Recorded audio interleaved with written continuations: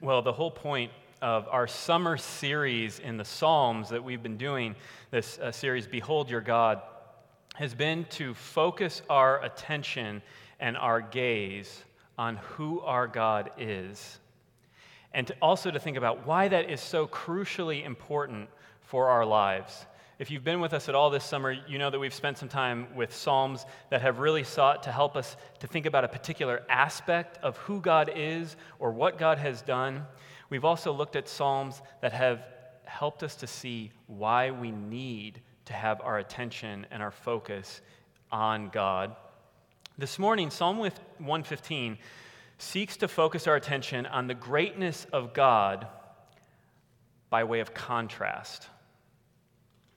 By comparing and contrasting trust in God with trusting in something else, something that we make, something that we control, what the Bible calls an idol.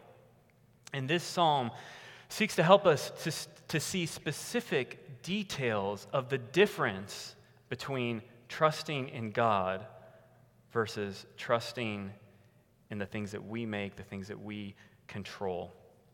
Comparing and contrasting is a really helpful way to learn.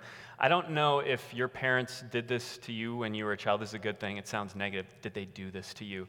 But, if you had parents that tried to help you to appreciate things in your life, like maybe you grew up with a decent amount of means, you didn't want for anything, or you just, you grew up in this country, and so your parents wanted you to feel that not everyone lives like this, like we do. We were trying to help our kids this summer with that because if you have kids and you live in the western suburbs of Chicago, you realize that not every place in the world is like the western suburbs of Chicago. And we were just trying to help them to think about food. So saying, imagine that you didn't have a refrigerator full of food and you want a cheese stick and there's no cheese sticks. Or a pantry full of food, just goldfish galore and Oreos and all sorts of different things. And imagine if there weren't grocery stores with good food nearby, many grocery stores. And imagine if we didn't have the money, if we were wondering, I don't know how we're going to pay for groceries this week or this month. Maybe you've had an experience of kind of that comparing and contrasting different situations because you had a major appliance go out in your house, like your dishwasher broke, and it couldn't be fixed within, the part was back ordered or something, and all of a sudden it's like, wow, hand washing dishes is kind of terrible. Or your laundry went out, and all of a sudden you have to take your laundry somewhere else to go and get it done, and you have to sit there and you have to kind of hang out, and this is terrible. Or you had your AC go out. I've talked to a few different people. If my AC went out, that would be the worst thing in the world because I don't deal with heat or humidity well. And the debilitating feeling of not being able to escape that would crush me. Well, this psalm calls our minds to the details of the great blessings and privileges it is to trust in the living God by comparing it with trust in idols. If you look at the beginning of this passage, verses 1 and 2, they paint a picture that this psalm is written in the midst of a situation where those who are trusting in God are in a sense calling on Him to act and demonstrate His faithfulness and His steadfast love, while others, verse 2, are asking the question, where is your God? Throughout Israel's history, Israel almost always has been rather small and weak compared to the nations that surround her. And in a world, in a sense, right, full of idols, like literal statues that the different peoples and nations would worship as representations of their God, Israel is also really weird because they don't do that. Israel looks strange in comparison to everyone else. And we could think about our own day, I think, again, where increasingly in our world, the church seems small, and the church seems unimpressive, and her message is perhaps unimpressive and can seem weak and non-credible. And this psalm speaks into that kind of situation, seeking to clearly call all people to see why you and I need to trust in God. This psalm this morning really calls you to think about, what am I really trusting in? What am I really looking to for goodness in my life and for fullness in my life? What am I trusting in? And compare that to the God of the Bible. So as we look at this psalm and this text this morning, I want us to think about 4 questions. Here they are. First, what are idols? Second, why do we make idols? Third, what's the problem with idols? And then fourth, why do we have to trust in God? Why must we trust in God? So first, what are idols? When we're talking about idols, what do we mean? Well, Martin Luther, in his larger catechism, has a great answer when he's reflecting on the first commandment, "You shall have no other gods before me." And Luther writes, what does it mean to have a God? His answer? A God means that from which we are to expect all good and to which we are to take refuge in all distress. So that to have a God is nothing else than to trust and believe from the whole heart. As I have often said, confidence and faith, the confidence and faith of the heart alone make both God and idol. Luther would say, your real God is whatever you look to as the source of all good in your life. The thing that you look to and you say, this is the thing that's going to deliver for me. This is the thing that's going to fill my life with goodness. Your real God, Luther says, can also be identified by wherever you go when you need refuge. When life's troubles hit you, the thing that you go to try and soothe and to make yourself feel better and to feel like everything's going to be okay, everything's all right. We could add to this, your real God is whatever you love most, whatever you desire most. Your real God is whatever you fear to lose most. Your real God is the person or thing that you look to and you say, you have to accept me. You have to approve. For this psalm to have its way with us, I think it'd be really helpful for all of us to pause and think right now for ourselves, honestly ask, what do I trust? Who or what am I trusting to give me life, to give me protection, to be my refuge, to give me joy? Because this is your God.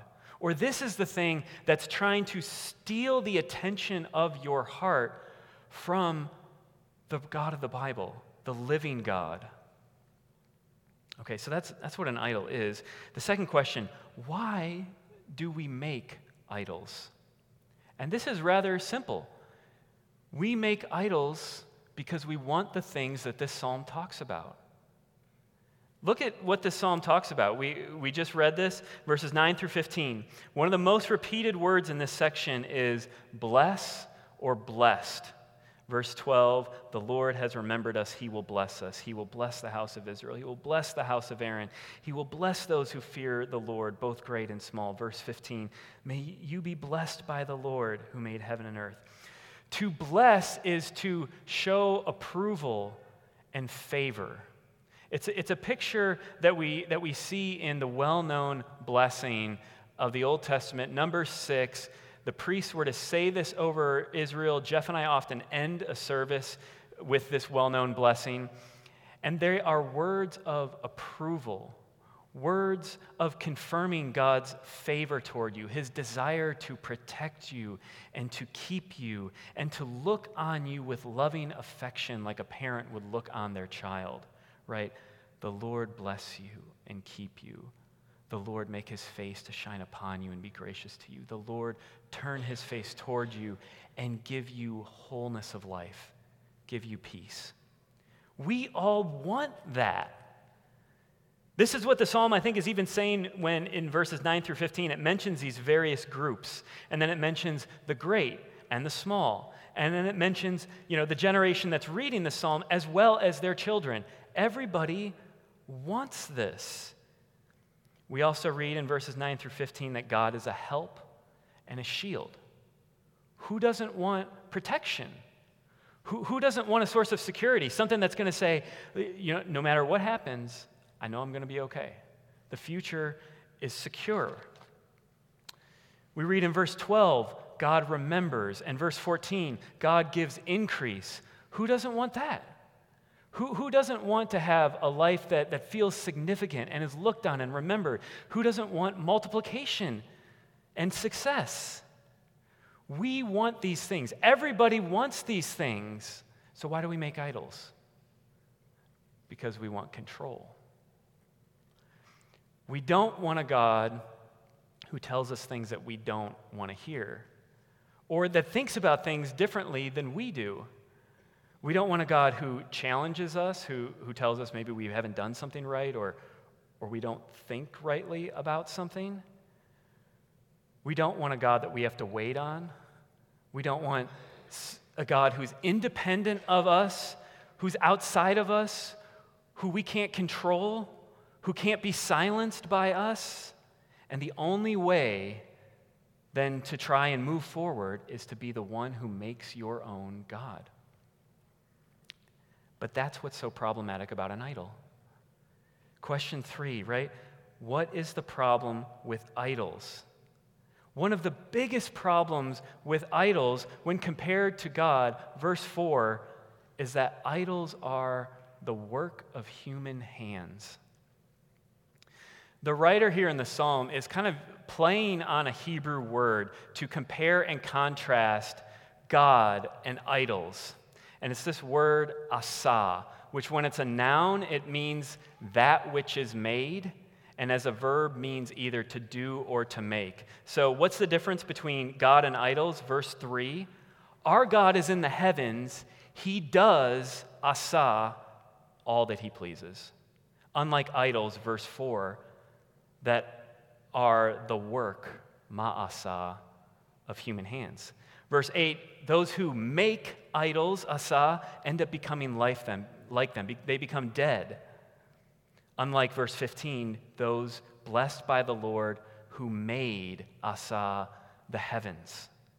The contrast that the author is trying to help us to see is this is why idols don't work, because you made it. Whereas God, the one who transcends the world, who stands outside of it, who is the creator, who made all things, he's the one that you actually need. In a sense, and I want us to think about this for a moment, the psalm is kind of telling us, you can't ultimately bless yourself. It doesn't work. It's completely unsatisfying. What you long for is you long for someone who is outside of you, independent of you, to bless you, to affirm you, to approve of you. But this is the one thing that an idol can never do, because in the end, you made it. And so it's like you patting yourself on the back, blessing yourself. So think about when you were young, like elementary school. I mean, our elementary school kids in the room, this is you right now. When you're young, don't we love it when a parent or a coach or a teacher, like an authority figure, someone that we recognize as an authority figure outside of us, says, "That was awesome. Wow, look what you just did. Man, that was awesome." It's like, oh, yeah.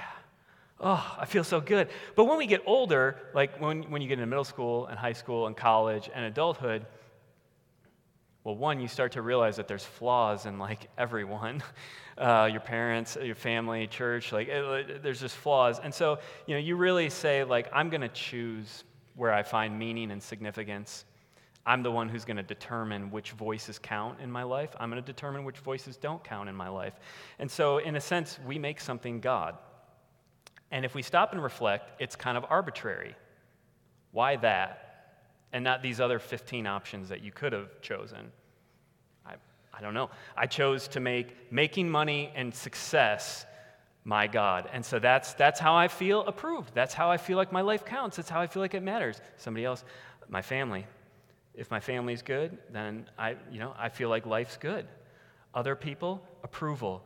I want people to love me. I want people to respect me. I want everyone to know who I am and to have this reputation. Somebody else couldn't care less about any of it. They just want to win. They just want to win and have success. It's totally arbitrary, and you set the standard by what winning means anyways. What is a good family? You are the one who defined that. How many friends have to like you for it to count? How much money? Right? It's arbitrary what you chose to some extent, and then it's arbitrary what it counts to win at it. You've set up this game, in a sense, and you play it, and even if you win, it's kind of just like you patting yourself on the back. At the end of the day, it's nothing more than you blessing yourself. Think about social media and how this works itself out in social media. We enter into these echo chambers of friends and people online who we've chosen, and then we allow whether they like a post, heart a picture, reshare a tweet, or follow our Insta to be the thing that makes me feel like I have value. And every study will tell you it does not work. It makes you more miserable. And not only does it not work, but the psalm says more. It corrupts, it degrades you, it dehumanizes you. Verse 8, those who make them become like them. So do all who trust in them. Idols are dead. They're lifeless. And so trusting in idols takes people who are wondrously made to reflect God and to know God and reduces them and corrupts them until they become like the lifeless idol, like the shadow of the glory they were meant to know.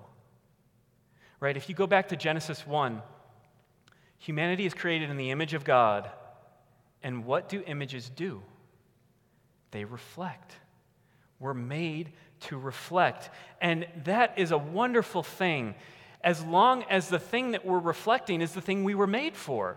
We were made for God, the original, and so we're meant to reflect Him. And that is amazing because we were made to participate in the life of God and to know the love of God and to reflect His beauty into the world. That's the glory that we were made for. But when we turn from God and we say, we're going to reflect something here in creation, we're going to make our lives about something here that we can control, not about you, it's not that we stop reflecting. It's just our reflections become reflections of dim shadows in a dark world. Rather than reflecting the glory and the light of God and shining in that radiance, now our lives are reflecting shadows. And so, of course, our lives are filled with anxiety and stress because we were never meant to do that. And the things of this world cannot hold the weight and the glory that we were made for. This is what the psalm goes on to talk about. The end result of all of this, of worshiping the idol, is to become a lifeless corpse. It's to die. That's what verse 17 is saying when it says, the dead do not praise the Lord, no do any who go down in silence. Trusting in idols leads to not being able to praise and enjoy God, the God you were made to know. And this is contrasted, verse 18, with those who are blessed by the Lord, who trust in Him, which leads to everlasting life and enjoyment. But before we consider this last question of why we must trust in God, look at verses 5 through 7 of this passage. It really would have been enough for the psalmist to just say, idols don't work, and you can't worship them because you made them, and God made you. End of story. That case closed. But yet he gives us this sevenfold refutation of idols in verses 5 through 7. In a way, he's saying this is the comprehensive refutation of idols. And there's something about considering each one very briefly. And as we do this, to compare it to the things that vie for your heart's attention this morning. Verse 5, idols have mouths, but they do not speak. And verse 7, they do not make a sound in their throat. Idols cannot give you any revelation. They can't tell you who you are. They can't tell you what you're for. They can't tell you what the purpose of life is. You walk around blind. Verse 5, they have eyes, but they do not see. There's no moral guidance. There's no right and wrong. I don't know, figure it out. Verse 6, they have ears, but they do not hear. They don't hear your prayers. They don't hear your cries. Verse 6, again, they have noses, but do not smell. In the ancient world, for the god to smell your sacrifice meant that it had been received and accepted. This picture here of idols having noses but no smell is a picture of ongoing sacrifice, day after day, week after week, never knowing if it's enough, never knowing if you're enough, never knowing if it's accepted. Verse 7, they have hands, but they do not feel. Idols don't know and they don't care how you feel. They don't know what life is like for you. They have feet, but do not walk. Idols are dead, and so they cannot actively follow you and help you and be present with you. And this is why, our fourth question, why? Why must we trust in God? Because God does all of these things that the idols don't. God speaks his word, a light to your path. God sees, he hears, he smells, he feels, he walks. He is the Lord. And that word, when it's in all capital letters, we've said this a few times this summer, it's God's personal name. And you see it throughout the psalm. It's Yahweh. It's the name associated with God's covenant, that God is a God who freely chooses to bind himself to his people in love and faithfulness. It's the name associated with the Exodus event from Egypt, that God is a God who redeems his people from slavery and draws them to himself that they might worship him. This is the God who remembers his people, who's determined to bless them. And you can almost hear, as you're reading this psalm, the writer pleading with anyone who's reading, with us this morning, "Oh, Israel, trust in the Lord. Trust in the Lord. He is your help and your shield. There is no comparison with anything else that you could worship and trust." This psalm, Psalm 115, is in a group of psalms that starts in Psalm 113 and it goes to Psalm 118. And this group of psalms is called the Egyptian Hallel. Hallel is a word that means praise in Hebrew. And these psalms were read and sung together in connection with and celebration of the Exodus event. These psalms were sung in the liturgy and festivals of Passover, and so it is likely that Jesus and his disciples, when they were in the upper room celebrating the Lord's Supper on the night before he went to the cross, that they would have sung Psalm 113 and 114 before they had that meal. If you've been with us this summer, we looked at both of those psalms. Psalm 113 is about the infinitely great God who draws near in mercy. And Psalm 114 is about the God of the Exodus who delivers his people. And a number of scholars think that in the Gospel of Matthew, chapter 26, verse 30, when it mentions that Jesus and his disciples on the Mount of Olives sing a hymn, not long before Jesus is taken away by the soldiers, that they're singing Psalm 115 through 118. And so what I'd like you to do is imagine that you are there that night on the Mount of Olives, and you are with Jesus, and you are singing the words of Psalm 115. You are singing, desiring that God would act in this world to show forth his faithfulness and his steadfast love in a world where his relevance is questioned. I want you to imagine singing this psalm by Jesus, who is Yahweh himself, come in the flesh into this world, who is about to demonstrate the utter incomparability of Jesus with anything else that you could trust.